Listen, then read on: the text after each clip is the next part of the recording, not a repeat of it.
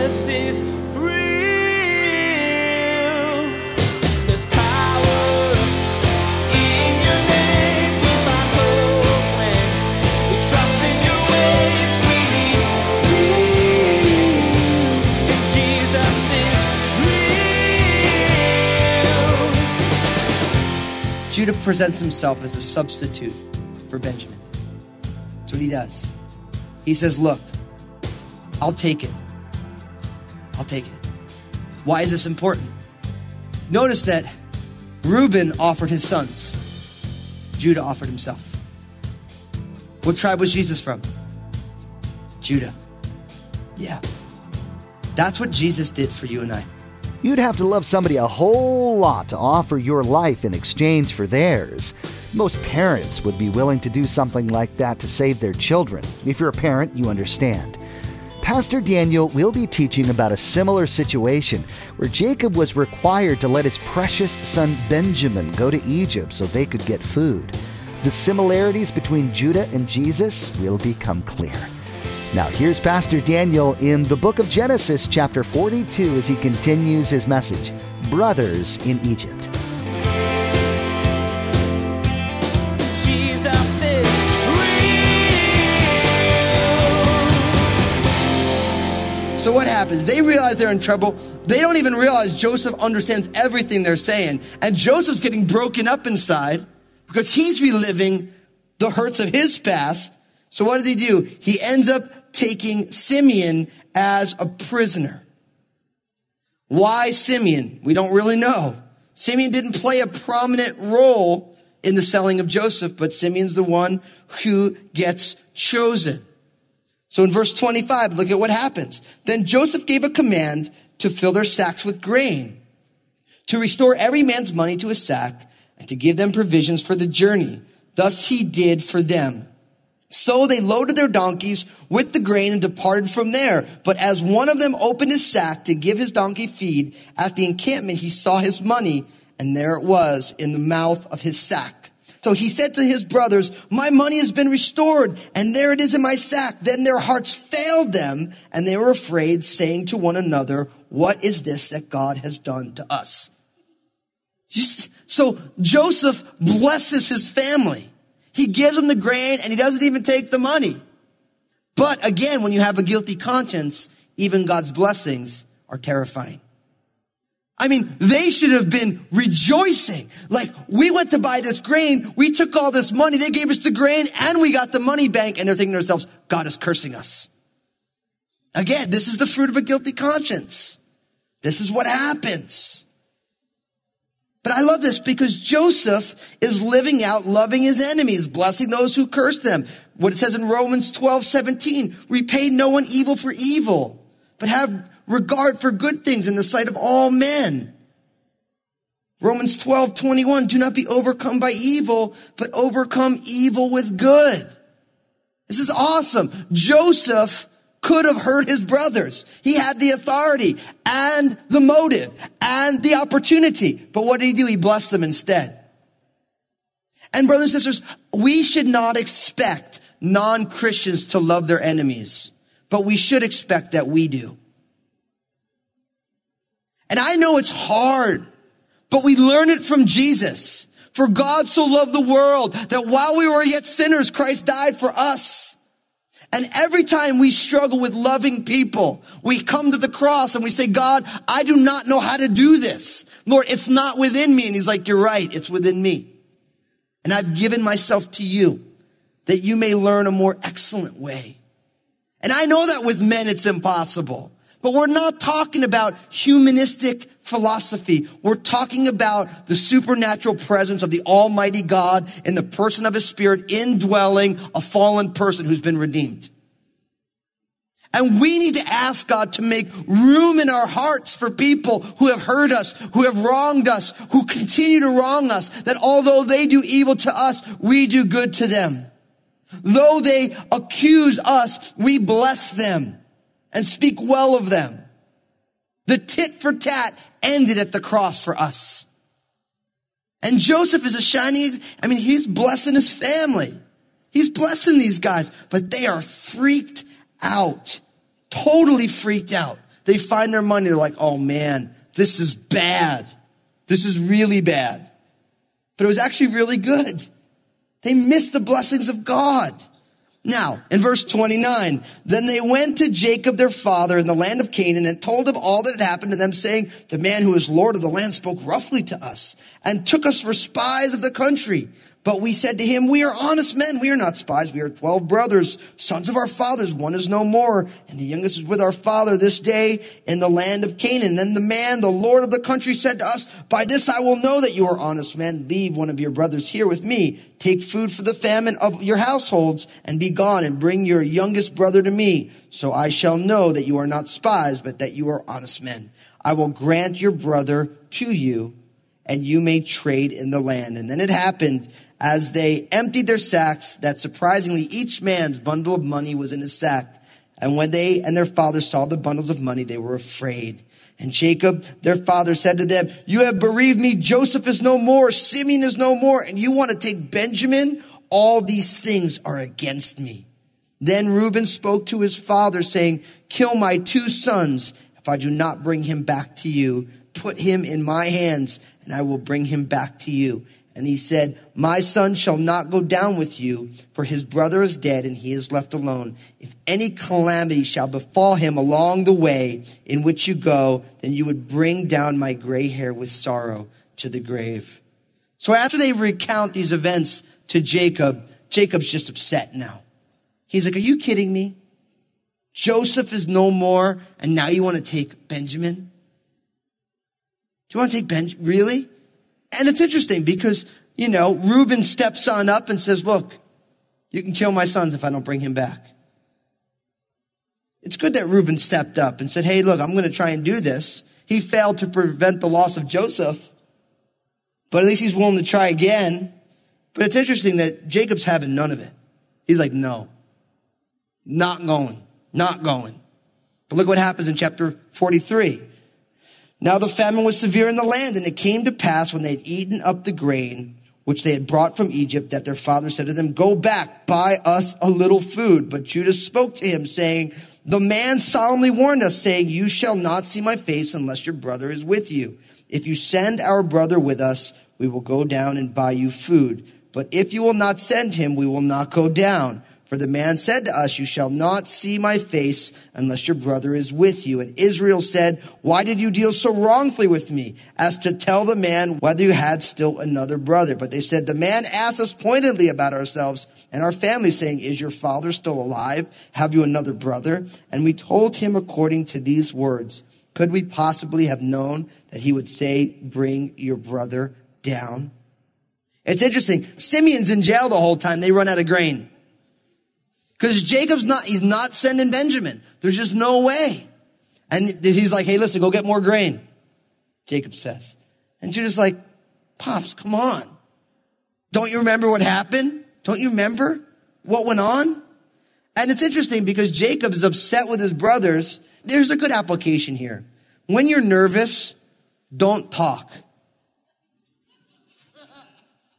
There's an old saying, and I laugh about this all the time because, I'm a pastor, so I speak in public a lot and things happen but there's an old saying that says, better to stay silent and be thought a fool than to open your mouth and dispel all doubt. And so it's a good word. It's a good word. I wasn't planning on sharing that, but these guys they're nervous, so they're talking. Talk. So good piece of brotherly advice. When you're nervous, just be silent rather than saying something you wish you hadn't. And Jacob's just like, why'd you tell him that you had another brother? Why? He's like, well, we didn't realize what he was going to do. And, he just asked us and we just started talking. Verse 8, then Judah said to Israel, his father, send the lad with me and we will arise and go, that we may live and not die. But we and you and also our little ones, I myself will be surety for him. From my hand you shall require him. If I do not bring him back to you and set him before you, then let me bear the blame forever. For if we had not lingered, surely by now we would have returned this second time. But their father Israel said to them, if it must be so, then do this. Take some of the best fruits of the land in your vessels and carry down a present for the man, a little balm and a little honey, spices and myrrh, pistachio nuts and almonds. And all the people said, Sorry, that's not in the Bible. That was me. Sorry. Take double money in your hand and take back in your hand the money that was returned in the mouth of your sacks. Perhaps it was an oversight. Take your brother also and arise and go back to the man, and may God Almighty give you mercy before the man, that he may release your other brother and Benjamin. If I am bereaved, I am bereaved. Now, do you notice what Judah does now? Judah presents himself as a substitute for Benjamin. That's what he does. He says, look, I'll take it. I'll take it. Why is this important? Notice that Reuben offered his sons. Judah offered himself. What tribe was Jesus from? Judah. Yeah. That's what Jesus did for you and I. Judah's a picture, a forerunner, a type. He's saying, look, my life for Benjamin's. I'll take his blame if something goes wrong. And that's exactly, this is why we believe the gospel. This is why, as Christians, we say we believe in Jesus. Because there's been no other man in history who said, I am going to take the punishment that you deserve because you can't handle that debt. I'm going to do it for you. That's the gospel.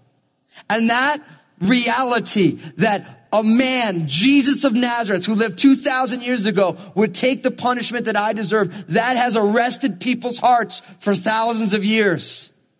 Because all people who have any sort of reality of a holy God realize that in the eyes of that holy God, we fall dreadfully short. We do infinite things wrong. All of us, we try our best and fall short. We don't try our best and we definitely fall short. We have good intentions, but we lack the follow through. Some days are good days. Most days are just flawed.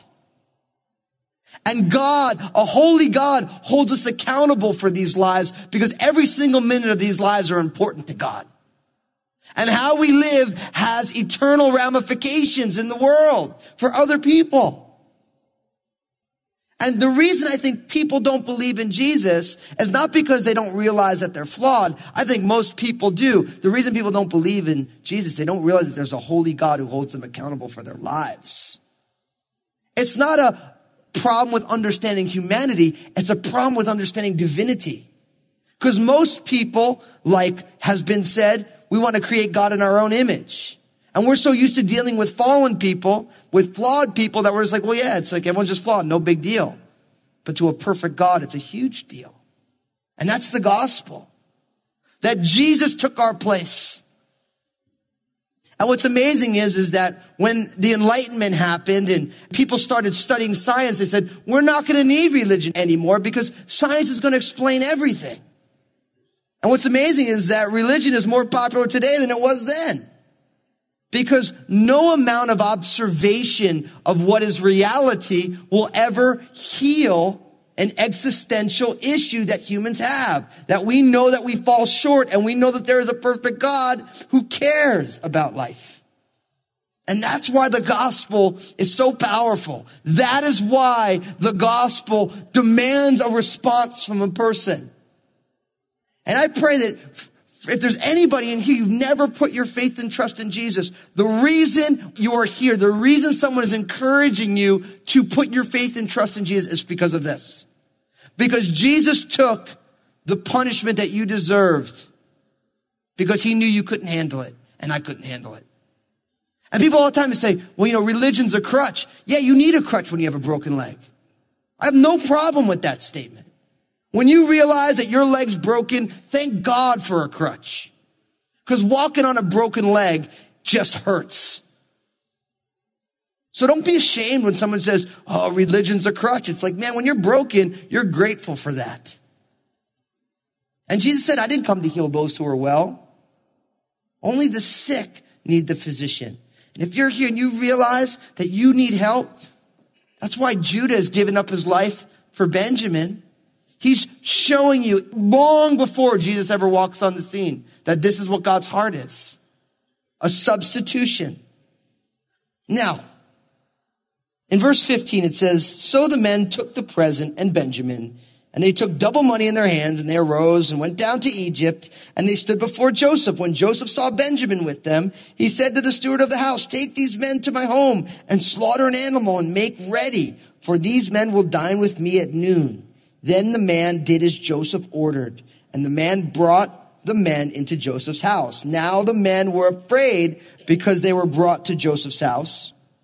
And they said, it is because of the money which was returned in our sacks the first time that we are brought in, so that he may make a case against us and seize us to take us as slaves with our donkeys. When they drew near to the steward of Joseph's house, they talked with him at the door of the house and said, oh, sir, we indeed came down the first time to buy food, but it happened when we came to the encampment that we opened our sacks, and there each man's money was in the mouth of his sack, our money in full weight. So we have brought it back in our hand, and we have brought down other money in our hands to buy food. We do not know who put our money in our sacks. But he said, peace be with you. Do not be afraid. Your God and the God of your father has given you treasure in your sacks. I had your money. Then he brought Simeon out to them. So the man brought the men into Joseph's house and gave them water, and they washed their feet, and he gave their donkeys feed. Then they made the present ready for Joseph's coming at noon, for they heard that he would eat bread there. So they get there, and Joseph says, look, I want these guys to go to my house. Now again, the guilty conscience, these guys are just freaked out. They're like, everything that's going on is meant to bless them. Joseph's making a feast for his brothers, and they are just totally freaked out. It's because of the money. It's because of this. It's because of that.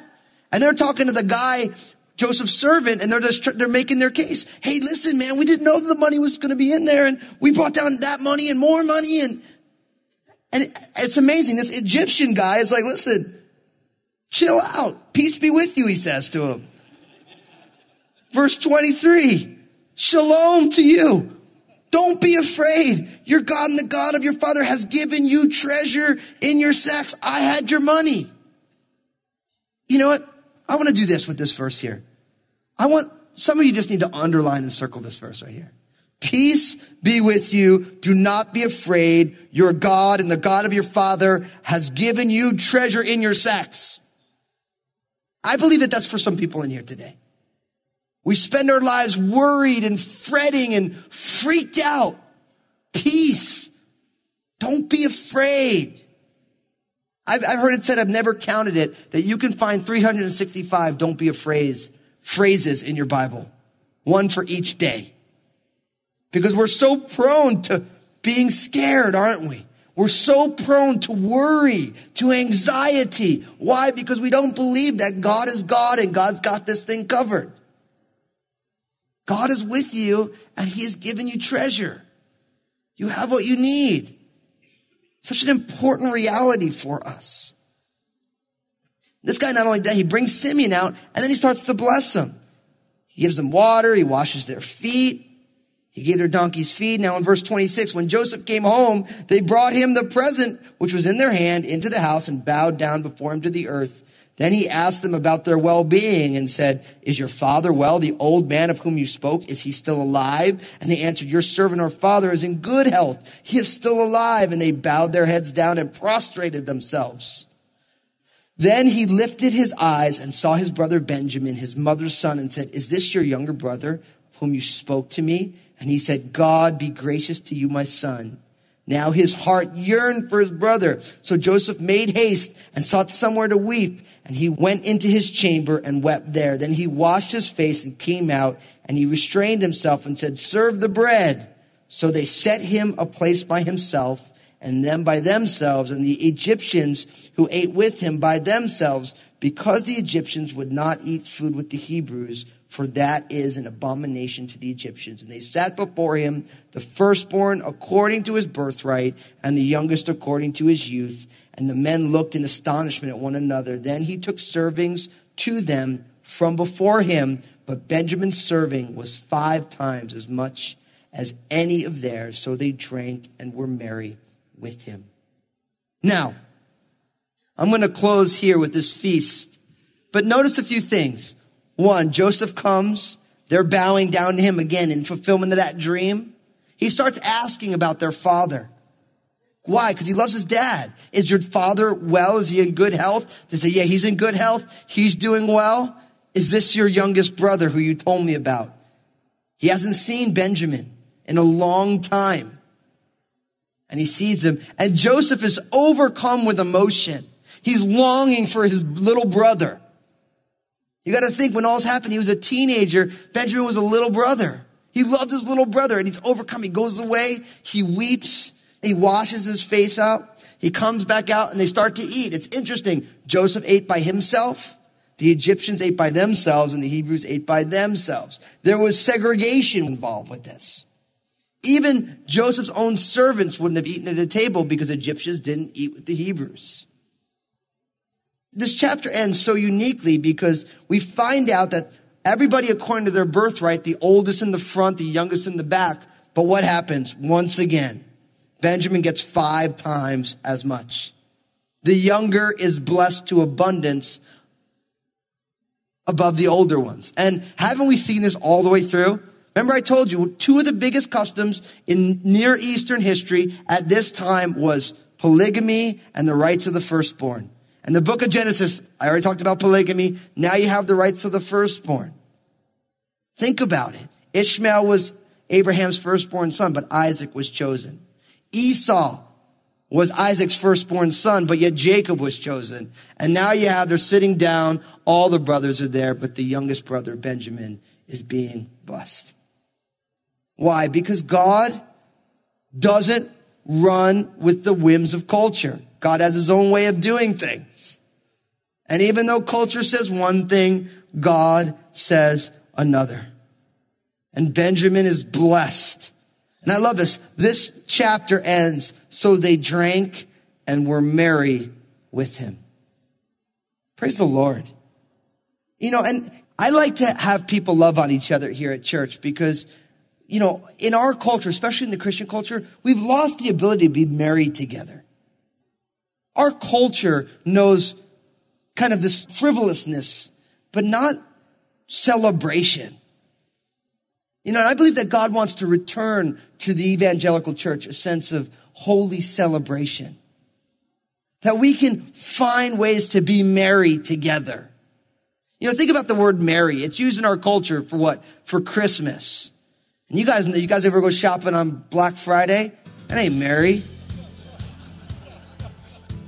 That's messy is what it is. People beating each other up over a Cabbage Patch Kid. But I believe God wants to return to us a sense of celebration, that we rejoice together, that we make merry together because of who God is for us in Christ. Amen. Jesus is real.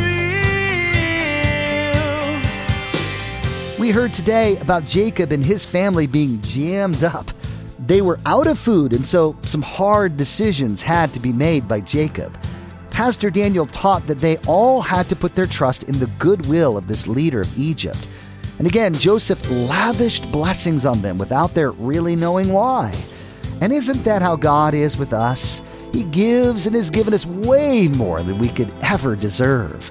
Hey everybody, Pastor Daniel here. I realize that there are many of you, you're not a born-again follower of Jesus. You've never put your faith and trust in Jesus. But as you've been listening, you've been saying to yourself, I want to begin to follow Jesus. I want to help you do that right now. We're going to pray a simple prayer that just acknowledges who Jesus is in your life. Pray this prayer with me. Say, Jesus, I'm giving you my life. Thank you for saving me. I believe in you, your life, your death on the cross, and your resurrection. Forgive me of my sins. Fill me with your Holy Spirit. And I ask it in Jesus' name. Amen. For those of you who just received Jesus as your personal Lord and Savior, I'm so excited for you. I want to help you take your next steps with him. So pull out your mobile phone, text the word SAVED to 51400, SAVED to 51400, and my team will get in touch with you. We want to get some more resources in your hands to help you on this journey. Join us again here on Jesus is Real Radio when Pastor Daniel will begin his teaching, Reunion in Egypt. We'll pick up with the banquet that the sons of Jacob are having at Joseph's house. Pastor Daniel will remind you of the need for Christians to have time of celebration, to not live lives of continual somberness. It's okay to have happiness and fun sometimes. We wish we had more time today, but we will have to pick up where we left off next time, as Pastor Daniel continues teaching through this series called Brothers. That's next time on Jesus is Real Radio.